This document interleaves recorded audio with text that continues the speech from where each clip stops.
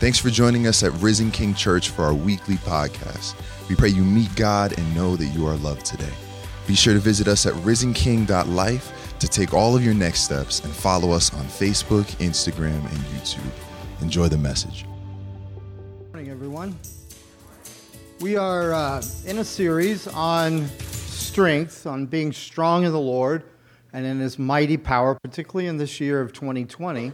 So I thought we'd go right to the passage about being strong in the Lord. So I'd like us to read together here in Ephesians chapter 6, beginning at verse 10 through about verse 18. I like it when you read Scripture with me. The church reading Scripture, I think it's very powerful. Let's read together. Finally, be strong in the Lord and in the strength of His might. Put on the whole armor of God, that you may be able to stand against the schemes of the devil. For we do not wrestle against flesh and blood, but against the rulers, against the authorities, against the cosmic powers over this present darkness, against the spiritual forces of evil in the heavenly places. Therefore, take up the whole armor of God, that you may be able to withstand in the evil day, and having done all, to stand firm. Stand therefore, having fastened on the belt of truth, and having put on the breastplate of righteousness, and as shoes for your feet, having put on the readiness given by the gospel of peace. In all circumstances, take up the shield of faith, with which you can extinguish all the flaming darts of the evil one. And take the helmet of salvation and the sword of the Spirit, which is the word of God, praying at all times in the Spirit, with all prayer and supplication. To that end, keep alert with all perseverance, making supplication for all the saints. Now, in this passage, it says that there is an enemy who wants to take your strength away, and that he has a scheme. Now, there are different ways of doing deliverance. There are different effective ways of doing deliverance, of getting people free from demonic oppression. But you need to know that there is a very specific scheme or agenda that Satan has for you. And basically it's this: to render you passive, to get you to the place where you give in, you give up, and you allow his assignment against you, and there is an assignment against you, his assignment against you to eclipse your true personality, so that you begin to believe that either that demonic presence or that a demonic assignment is you. For example, anytime you say, "I can't help it," you are speaking of your passivity. Anytime you say, "I had no other choice," you're speaking of your passivity. Passivity is so effective because it's a form of deception. And the problem with being deceived is you don't often know you're deceived. And so you have to start looking at the evidences. So if someone comes to me and they say to me, "I just can't be faithful in my marriage," the first thing I notice is that's a passive statement. And that they have allowed a spirit of lust to take a place of control, so that now their own personality has been rendered passive, and they believe the personality of the demon to be theirs. This happens generationally. There are people that say, "My mother was a worrier, my grandmother was a worrier, I'm a worrier." Other people say, "My father had a temper, my grandfather had a temper, my brother has a temper, I have a temper." Those are all passive statements that says your family has been deceived into believing they have no other choice but what the generations before them did. Which is exactly opposite of what the Scripture teaches, where it says, "Reckon yourself dead to sin and alive to God." So if you're dead to sin, then when you say, "I can't help it," you're believing a lie. And the lie is really what the warfare is about. There's a couple of books. You may not want to go back to the 1600s like I do, but there are two books that are amazing books written about the warfare. One is Thomas Brooks' Precious Remedies for Satan's Devices. The other is a 3-volume set by William Gurnall called The Christian in Complete Armor. If you've ever heard of C.H. Spurgeon, the great Charles Spurgeon, the great English preacher, he read Gurnall's Christian in Complete Armor every year of his life. He thought it was that important. Now, here's one thing that Spurgeon didn't have. These are both 99 cents on Kindle. Gurnall's will probably fill up your Kindle. It's a lot of stuff. But why I give this to you is if you want to go a little deeper, a little more than some of the contemporary superficiality about spiritual warfare, these guys dug into the Bible, lived as pastors and preachers, and said, we need a remedy. And the remedy is the armor of God. And one of them said this. He says, Satan, is not this paranormal experience. Satan doesn't leave fang marks. He leaves lies in your heart. And so what Paul is talking about here is the ability that you have to shake off your passivity and begin to actively not only defend yourself against these schemes, but actually win the battle. And he says in order to do this, you've got to put the armor on. And so when do you put the armor on? Well, think about it. When does a soldier put the armor on? In the middle of the battle or before the battle ever starts? You see, the tense of the verb here is so indicative of what Paul thinks should happen every day for you. He says, having put on. In other words, before you even face the skirmishes of the enemy, you have already put on the full armor of God. These verbs are all in the past tense. He's really saying, and I don't know if you've noticed this, but we have a tendency to drift. We have a tendency to coast spiritually. If there's no major crisis getting our focus, church becomes a little less urgent. Prayer becomes a little less frequent. Spiritual things become a little less pervasive in our schedules. And what happens when you coast is you drop your armor. And as you're dropping your armor, you're slipping in your strength. And the thing is that the whole while that you're not having major skirmishes, what Paul is saying is that you're having small skirmishes. Every single day we're faced with particularly the possibilities of things that will produce or reveal or cause you to feel impatient or will cause you worry. So here's one of those small skirmishes where people can irritate you, where people can upset you, where you're even, you're disappointed or their reaction is difficult. And immediately your response, your reflective or reflects kind of like instinctual response is, you idiot, you moron. Maybe you don't say it out loud. Maybe some of you do. Some of you say, well, much worse words, but I'm trying to be nice. So your first response is judgment. You're a moron. You're an idiot. You ever thought of what that does to your soul when you say that? When you say that about somebody else, you are setting yourself up as not the moron, as not the idiot. What it does to your heart is it hardens it and says, I'm better than you. I'm not as stupid as you. I would never say that like you. And so it brings a spirit of criticism in to the way you think about people. It forms a divide between you and others. You don't have the patience with them because they don't deserve it. They haven't earned your respect. That small skirmish becomes a heart-hardening, pride-exalting skirmish in your soul because your armor's not on. Can't wait till the big things to put it on. Having put on the armor. Not waiting till you know the enemy's arrows are flying, but rather recognizing that the small skirmishes can take you down like nothing else, so that when the big ones come, you have no strength. Think about worry.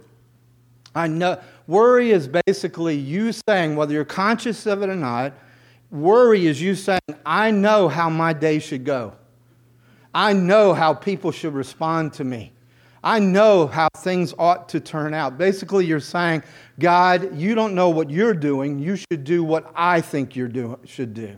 And things should turn out the way I want them to turn out. Worry is basically dethroning God.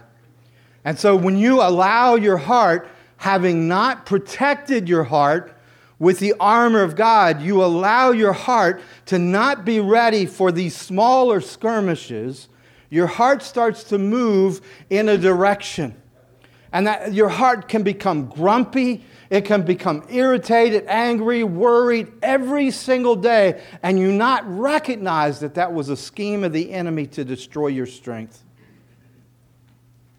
See, if you let your heart go in that direction, you've really lost the battle.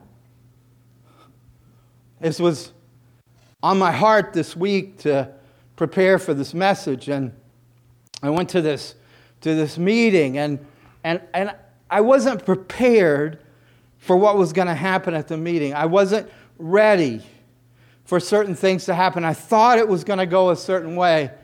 And in the midst of this meeting, this guy got up and said the stupidest things you could ever say. And he said them for a long time.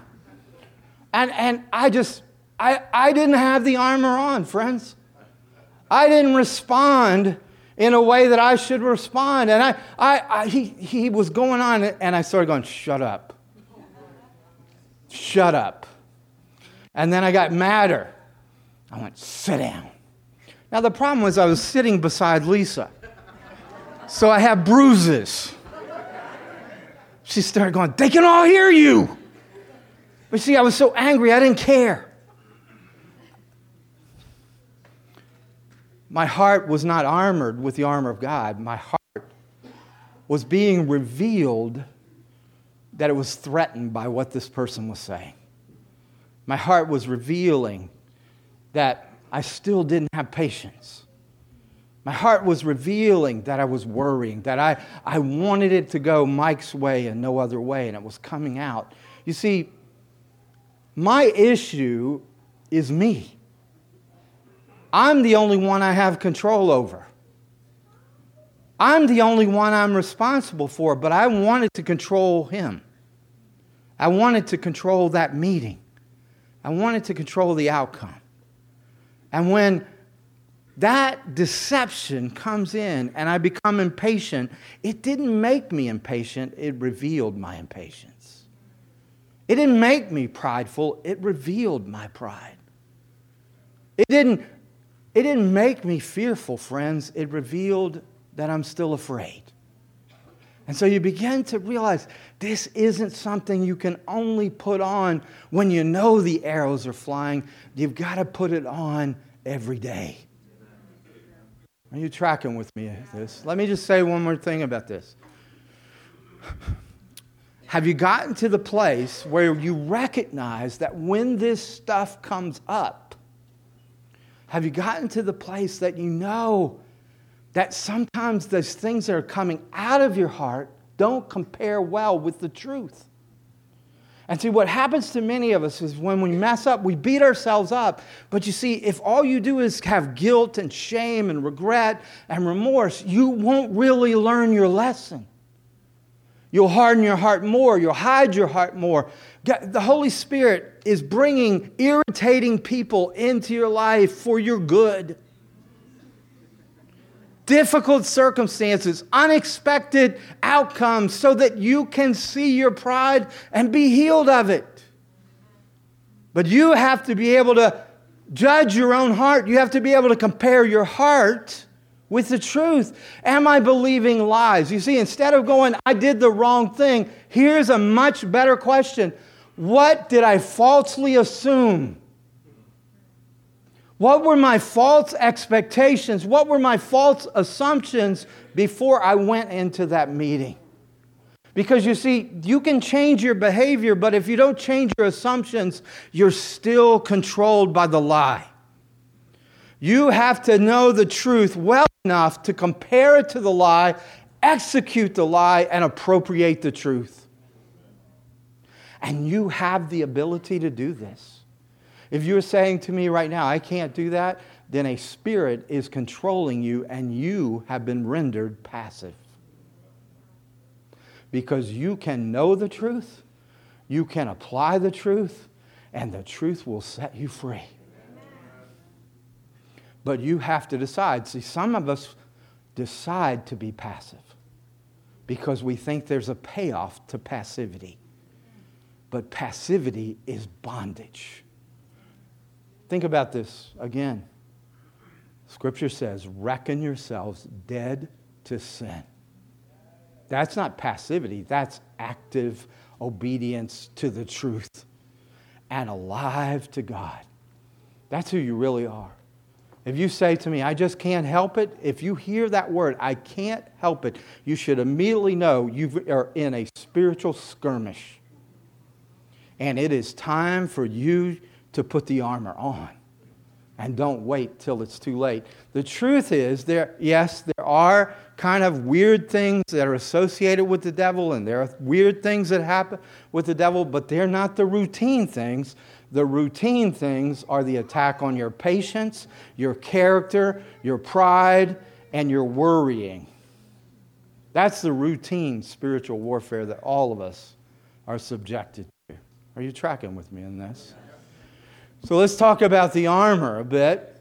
First, you got to understand that Paul is not writing this to non-Christians. He's writing this to believers, to Christians, Christ followers. And he's saying to them, take what is already true of you. If you look at the list of elements or articles of the warfare, of the armor, you will see that if you have come to Christ, every one of those things belongs to you. But he's saying, take these because you need to activate them. You need to appropriate them, and you need to have them for the skirmishes that happen in your life. Paul does this in other places as well, where he details not just what is ours in Christ, but what we have to then appropriate in Christ as well. In Ephesians 3, he says, according to the riches of his glory, he may grant you to be strengthened with power through his Spirit in your inner being, so that Christ may dwell in your hearts through faith, that you being rooted and grounded in love. Every one of those things that he's saying there is already true of every believer. The Spirit is in their inner being. Christ is dwelling in their hearts. They are rooted and grounded in the agape, unconditional love of God. But he says, may have strength to comprehend with all the saints what is the breadth and the length and the height and the depth, and to know the love of Christ that surpasses knowledge, that you may be filled with all the fullness of God. So what is Paul saying here? He's praying for the Christians not to just know this objectively, but that Christ's love would become so real to the very center of their heart. In a way, you see, you can acknowledge or you can assent to intellectually, these things belong to me because I'm a Christian, but that doesn't mean that you have activated them and are now relying on them. That's what trust is. Trust is when you go to the place where you say, I know that this is mine, and I will trust it as I go through the difficulties with people and circumstances in my life. So just as the love of Christ must be activated in the life of the believer, so the armor, which is already yours, you have to say, I possess this armor. I possess it, I apply it. He says, you can't passively have it, you have to put it on. What he means by that is pretty simple in a way. That you begin to drill this subjective reality, this truth, this objective truth becomes a reality to you subjectively. So much so that when irritating people come into your life, your instinct isn't to say, you stupid idiot. Instead, your instinct flows out of the armor that you have, the identity that you have. You respond as a loved, infinitely loved, beloved daughter, beloved son of God, and as a person who is protected and safe. It's an instinct. It's not something you do later. It's when you are tested, patience comes out. When you are tested, love comes out. How do I know that? Because this is exactly how the beloved Son of God responded whenever he was attacked, whenever he was criticized, but especially when he was crucified. Do you remember what he said? Father, forgive them, for they know not what they do. So in a way, the armor is Christ himself. It is not your ability to respond well to difficult people or difficult circumstances. It's your ability to appropriate by faith who Christ is and what Christ does in your crises. So that you begin to let this be not something that doesn't come out of you ever, but something that comes out of you reflexively, instinctually. What I realized as I looked at my response to this person is that what was coming out of me was not my knowledge, my security in that I'm infinitely loved as a son of the Most High God. Or it wasn't come out of me that I was safe. What was coming out of me was fear. Oh no, here's another argument. Oh no, here's another attack. Oh no, here's another person. Now, let me just be real. Some people say really stupid things. And sometimes you'll go, how can they say that? That's a lot different than saying, you're stupid. See, you can have the wisdom and judgment to go, that was not a wise thing to say. That was not true. This was wrong. I disagree with that. But the difference is when you are an infinitely loved child of God and when you are safe, you don't have to defend yourself. You don't have to put them down to put yourself up. You don't have to make them small so that you can be big. If you look, even when Jesus was tested, he still told them the truth. He called the religious leaders whitewashed sepulchres or whitewashed tombs. But he didn't say it to protect himself. He said it so that it would be clear that their religion was empty. It was for their benefit that he said it, not to make himself. You see, he didn't have a security issue. He didn't have a fear issue. He knew what his Father thought of him. He had heard his Father's voice say, "This is my beloved Son in whom I am well pleased. Hear you him." He didn't have to hear the Pharisees say he was a beloved son. He didn't have to have his disciples say he was a beloved son. He had already heard his Father say it, and that was enough. So when they didn't respond appropriately to him, it wasn't a devastating thing to him. It was devastating to those who didn't listen. And he made clear by countering them, but countering them without trying to destroy them. Countering them so they could know the truth, and the truth could set them free.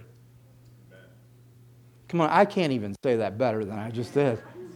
I don't know if I can say it in the next service. I said it so well. Maybe we'll just do the film.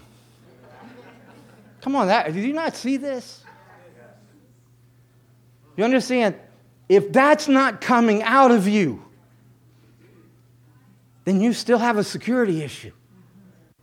If that's not coming out of you, you still have a love issue. And if that's not coming out of you, you haven't put your armor on. So there's 7 items, if you include prayer, in the armor of God. The first one, and we're gonna do them in sets of three for time's sake, because I could spend a week or more on each and every article. But let's start with the first one, the belt of truth. Now, in English, when we translate this article of clothing in the soldier's armor, we say belt, but belt is probably in no way descriptive of what the garment actually was. It was made out of leather. It was very, very thick and protective, but yet at the same time, it was very flexible so you could move easily. It protected you and it moved with you. It covered you all the way to your neck, and it went all the way down to your knees so they couldn't get a knife into your thighs. So this garment, it was foundational to the entire armor. So in a way, what Paul is starting off with is he's saying, if you don't have this, you don't have the rest. So if what you're doing is that you are trying to counter the schemes of the devil with coping mechanisms, you don't have the truth. And if the truth isn't the foundation of your defense and your attack, then you have no other armor to work with. And so the idea here is very much paralleled in Colossians, where it says, in the same way that it says put the whole armor on, here it says, let the word of Christ dwell in you richly. In other words, you're not instinctively a person of the Word. You have to become a person of the Word. Because you love Jesus, because you want to overcome the enemy, you begin to say, I need to know the truth. And I need to be able to compare the lies with the truth. And I need to take captive the thoughts that are lies so that I can put on the throne of my heart the very truth of God. And so the idea here gets clear when you see how Jesus dealt with his own disciples. In Luke, there are a number of narratives where they're in a boat. But one of my favorite ones is a storm comes up. And I believe if you look at that storm, it's a demonic storm. These are professional, some of them are professional fishermen who have fished their whole lives on this very body of water. They know the storm's there, but they are utterly racked by the storm, and they are completely convinced that they're going to die. The severity of the storm is supernatural. But the reason I really think that this is a demonic storm is that Jesus rebukes the storm just like he rebuked a demon. And the storm responded to his rebuke. So you began to see that they were in a skirmish, maybe a major skirmish. And when he rebukes the storm, he does so because they wake him up from sleep. And they say to him, don't you care if we die? I actually like it better in King James. Carest not that we perish.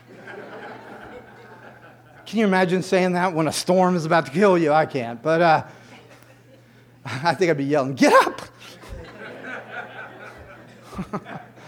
In a high-pitched voice, you know. Certainly not with an English accent. So Jesus rebukes the storm, and then he rebukes his disciples. Now, some of you may not have thought through this, so you need to, even though you know the story, listen carefully. He doesn't say you need more faith. He doesn't say you have too little faith. He says, where is your faith?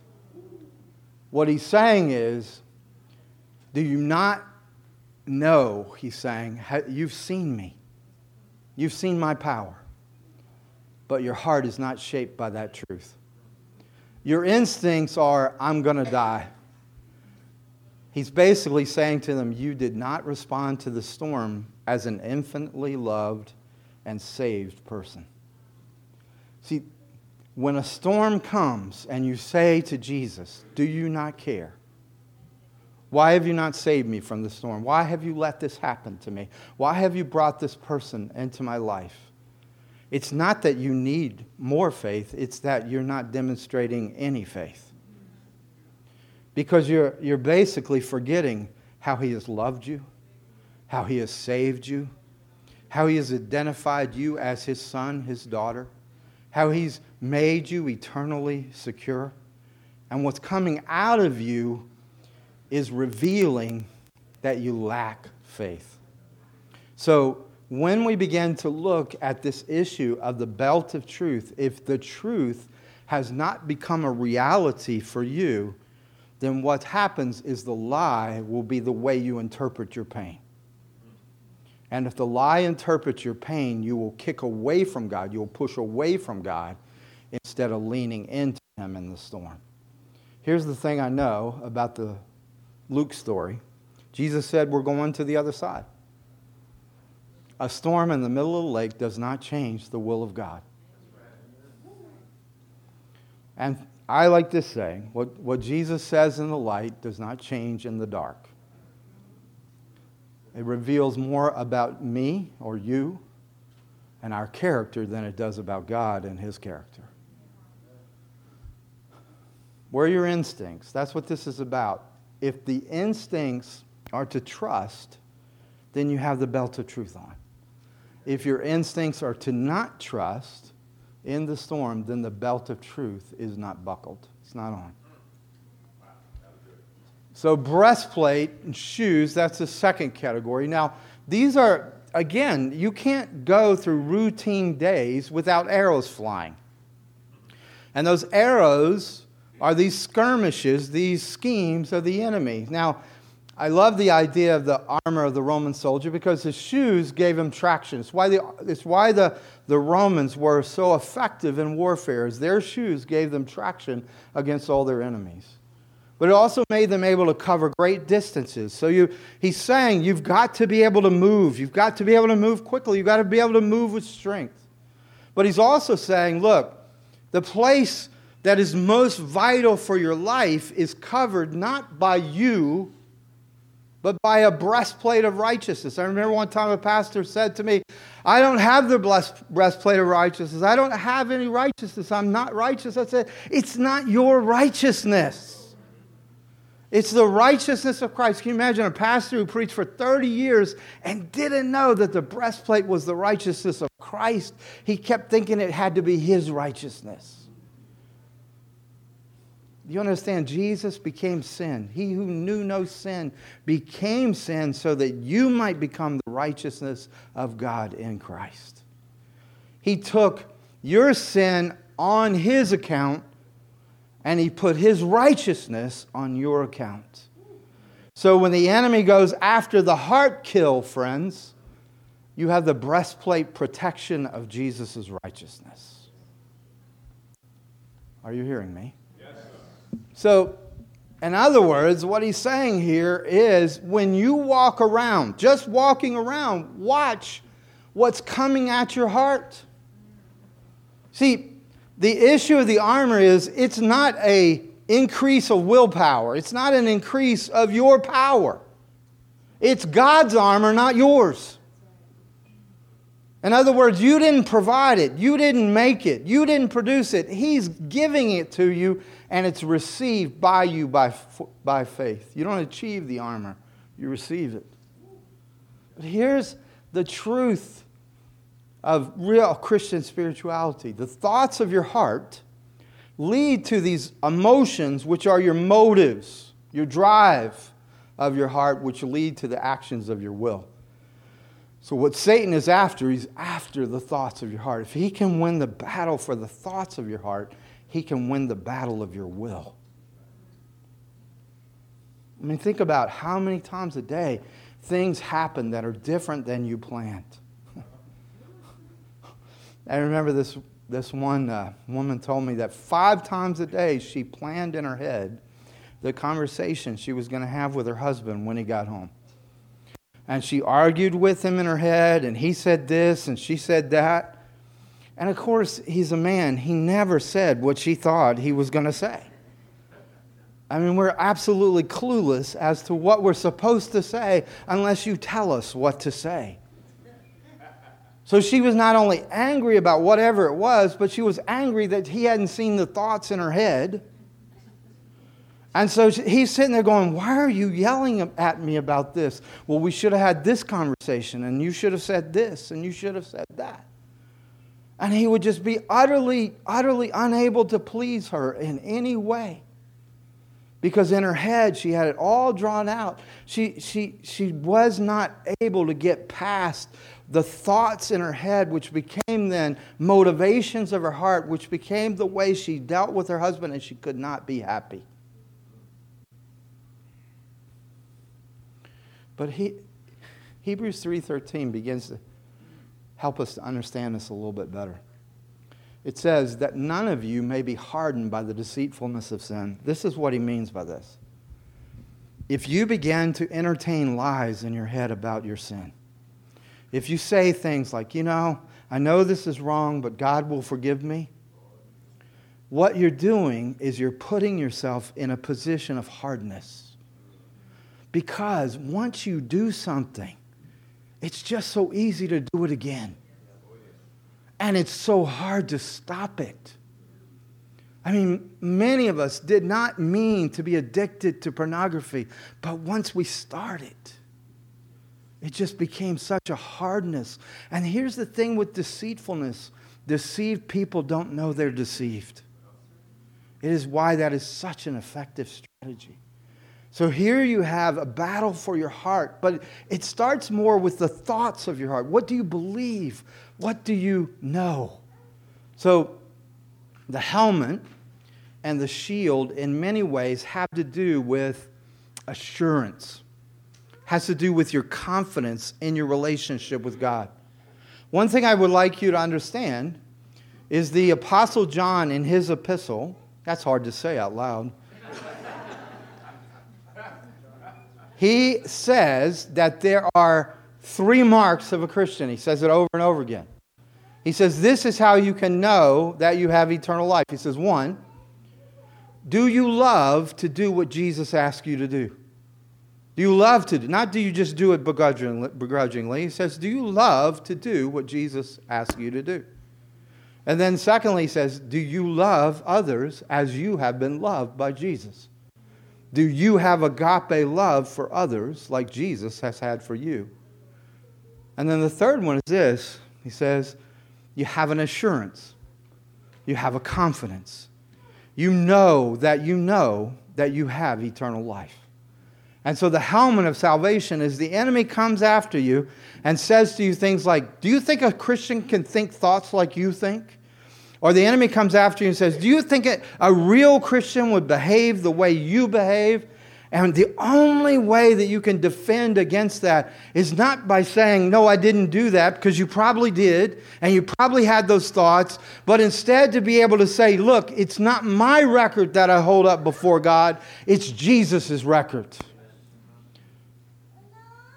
It's not my resume. It's not my transcript. When I stand before God, I stand before God in Jesus' resume. I stand before Him on His record. He has taken my sin and I have received His righteousness. And you see, that's the helmet. That's the shield. So that as the fiery darts of accusation or temptation or the fiery darts of deception, the curses of the enemy, they find a place in your shield of faith that they can't penetrate into your heart. You guys are really quiet except for Alan. Are you hearing me? I know it's somewhat heavy, but this is where you and I can overcome. This is for us. The armor is not for Jesus. Jesus is the armor. And it's for every one of you in this room. But here's how he says the armor becomes real to you. He says the sword of the Spirit and prayer. The sword of the Spirit is the Word of God. In other words, you can't be dressed in the truth if you don't know the truth. So if you have no desire in a way to know God's Word, or you have no desire to know God's will for your life, then the lies have supplanted the truth, and the rest of the armor won't work for you. But here he says, the Bible and prayer. The Bible and prayer. And it's very personal. It has to be your own personal understanding. It can't be through intermediaries. It can't be, hey, you know, the Jesus that Mike preaches, in the name of the Jesus that Mike preaches, Satan be gone. No, it has to be in the name of the Jesus you know. In the name of the Jesus that you're in relationship with. In the name of the Jesus that you understand His character and you understand what He's asking of you. But more than that, He says, pray in the Spirit. You understand, there are a lot of people who pray, they don't get any answers. And they'll say to me, prayer doesn't work. No, your prayer doesn't work because you're not praying right. There's a right way to pray. There's a right way to approach. And the Spirit is already praying the prayers for you before you ever start praying. As a matter of fact, 2 people are praying right now for you. The Son of God is interceding for you at the right hand of the Father. He ever lives to intercede for you. So He's praying for you right now. And the Holy Spirit in Romans 8 is praying in your spirit right now. As a matter of fact, He's getting at the things you don't even have words for. He's travailing like a mother ready to give birth, so that even the deepest things of your soul are being expressed to the throne of God. But what happens is we pray whatever we want to pray. And then we go, why doesn't that work? Well, let me tell you, when the Son of God prays, the Father answers. When the Spirit prays, the Father answers. All you need to do is start knowing what they're praying for you. You don't have to invent your prayer life. You just need to join the prayer meeting. They know exactly what to pray for you. They know you're in from the beginning. The Father has a destiny for you. I love this. When you start to really pray, you start to realize God is calling to you not from the past, not even from the present. He's calling you into your future. And when you pray, He has the resources ready for you, but you have to begin to lean into Him, not ask Him to lean into you. So here's the thing. You've got to realize that part of what helps you overcome the skirmishes, personal Bible, personal prayer. But then you need friends who know how to pray, who know the Word, who will challenge you. Who will challenge you to get beyond superficiality, who will call you on your stuff. Faithful are the wounds of a friend. Sometimes I'm like, Lord, couldn't you have given me a wife who just really liked me all the time and just thought I was wonderful? And He said, no. He couldn't do that because I needed someone who would say, no, Mike, that's not the way to think. No, Mike, that's not the way you respond. I have bruises all over my body. Pinched knees under tables, elbows. Let me tell you, you can't do this alone. I mean, I've seen people in their interpretation of the Bible, I'm sitting there going, you're a heretic and you're starting a cult. Until you get around other people who are saying, that's not the way to go. That's not what that means. And that's why you need church. You need some place where other people are challenging you and asking you to go deeper. But it's always got to be Bible and prayer, Bible and prayer. Because you will not have the armor for the skirmishes without Bible and prayer. That's why, starting in February, we're going to read the Bible for all it's worth. We're going to go after it together to become people who are deep in His Word, who handle that sword well. But you see, you don't handle the sword well to hurt other people. You handle the sword well so you learn to pray well. A lot of people don't like this imagery of spiritual warfare. They think it sounds rather violent. But if I could take you just a quick survey of the Scriptures, God has always seen Himself as the divine warrior. When He rescued the Israelites from the Egyptians, when they were slaves in Egypt, and they came across the Red Sea, and the horse and the rider were thrown into the sea, Miriam, Moses' sister, sang a song inspired by the Holy Spirit, kept there in the Holy Scriptures. And in it she says, He's our divine warrior. He's thrown off the yoke. He's killed the oppression. And he's thrown the horse and the rider into the sea. But see, he didn't stop there. When Israel became corrupt, when they became impure, when they became disobedient and unholy and unclean, he became the divine warrior against Israel. Because you see, he is no tribal God. He is not saying, I will defend your corruption. I will defend your wickedness. I will come against you, he said, as the divine warrior. So he is no tribal God. But when the people of God once more were enslaved to the Romans, it's that time that Jesus came. And when Jesus came, he used a reference. He called himself the Son of Man, which is a reference to God, the divine warrior. His disciples were certain it meant he would overthrow Rome. They were certain that he had come to break the yoke of their oppressors. But Jesus didn't come to do what they thought he came to do. He didn't wound anybody. A broken reed he would not break. A small fire he would not put out. Instead of wounding, he healed. As a matter of fact, Jesus is the only kind of divine warrior that we've ever needed. He didn't come with the sword. He came to bear the sword of the justice of God.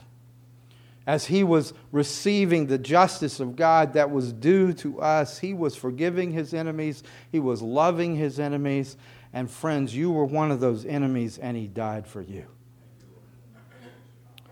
Once again, he is the only one who overcomes evil with good. I love this picture.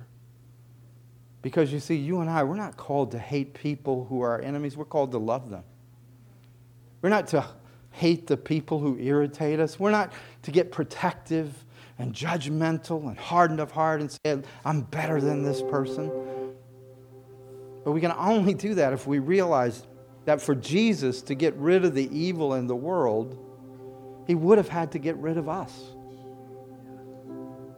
But he chose to take the evil on himself and then give you himself, all that he is, all that he has. He has united his divine warrior with your heart. Will you stand with me?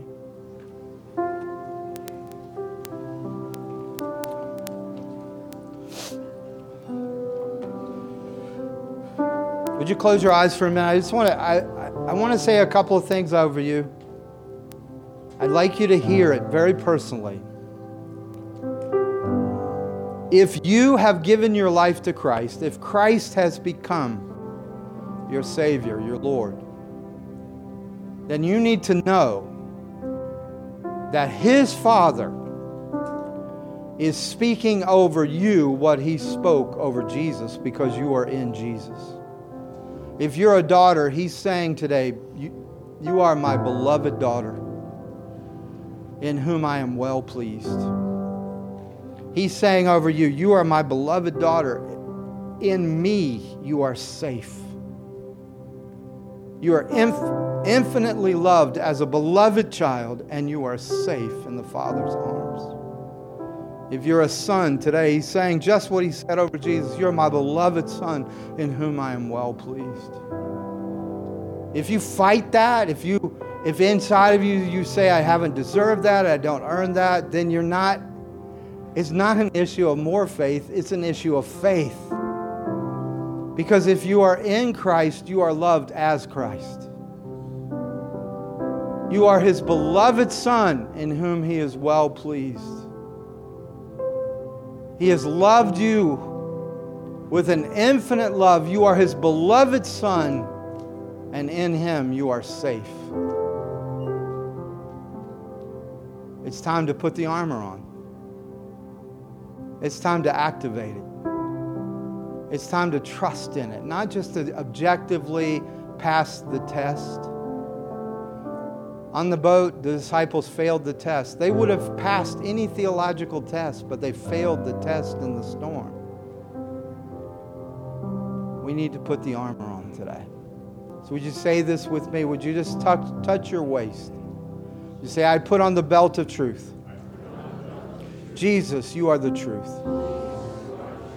I put on the breastplate of righteousness. Jesus, you are my righteousness. I put on the shoes of peace. Jesus, you have made peace between God and me. I lift up the shield of faith. I will extinguish these fiery darts. Jesus, you are my shield and my protector. I am safe in you. I put on the helmet of salvation. Touch your head. Jesus, you are my Savior. I lift up the sword of the Spirit, the Word of God. If you are for me, who can be against me? Jesus, you are the Word of God. And I hide your Word in my heart. I draw in prayers in the Spirit. Jesus, you're my intercessor. Spirit, you are interceding for me right now. I join that prayer meeting.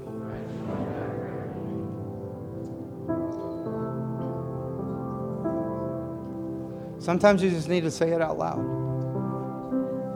You could do this for the next 40 days. It'll become a habit. Become a heart habit. Putting on the armor. I love that phrase. Having put on the armor, I am complete in Christ. Lord, we see what you're doing now in Jesus' name. Amen.